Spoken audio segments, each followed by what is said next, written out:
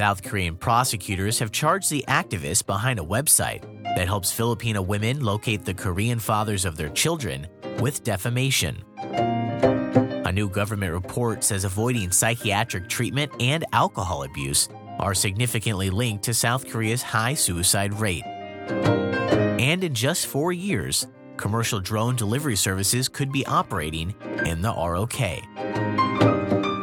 I'm Chance Dorland, and this is your Korean news update for Friday, January 29th, brought to you by Korea FM in association with the Korea Observer.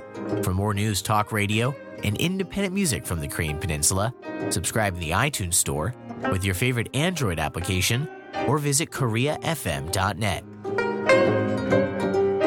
A South Korean man whose picture was posted on a website tracking men who fathered children with Filipino women says the website's owner defamed him and infringed on his privacy. The Korea Times reports a South Korean activist who runs the site has posted photos, names, addresses, and ages of 40 South Korean men he received from Filipino women searching for the father of their children.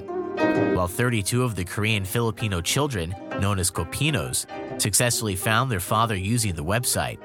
In South Korea, posting a person's photo online without consent is a criminal act and punishable by fines of more than $4,000 and 2 years in prison, even if the claims made in association with the photo are true.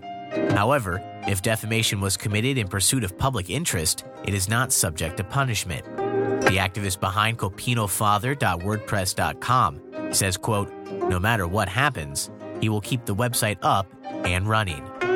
No official statistics exist, but currently there are an estimated 30,000 Kopino children whose fathers are thought to be mostly South Korean students or tourists who travel to the Philippines. A new government report shows a significant link between South Korea's notoriously high suicide rate and the avoidance of psychiatric treatment and alcohol abuse. Data collected last year by the Health and Welfare Ministry through surveys of suicide victims' family members shows nearly 90% of suicide victims had diagnosable mental health disorders, but only 15% received regular medical treatment before taking their own life. The Korea Herald reports the data has raised concerns about South Korea's social stigma against people with mental disorders and substance abuse, which often discourages them to seek professional help. South Korea has the highest suicide rate in all of the OECD, with up to 40 suicides each day, a statistic that has pushed suicide to the nation's fourth most common cause of death. And the Ministry of Land, Transport, and Infrastructure says central and local government entities are working with the private sector to test the use of unmanned aerial drones to prepare for commercial drone delivery services by as early as 2020.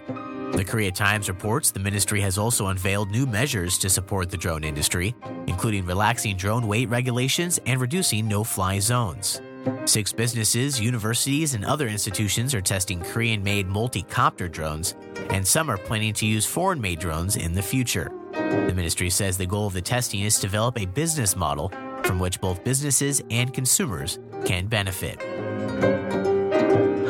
Today in Seoul, we'll see cloudy skies with a high of 6 degrees, then more cloudy conditions tonight with a low down to -2, and a bit colder for tomorrow, more clouds as well, a high of 5 degrees, and then down all the way to -6 for Saturday night.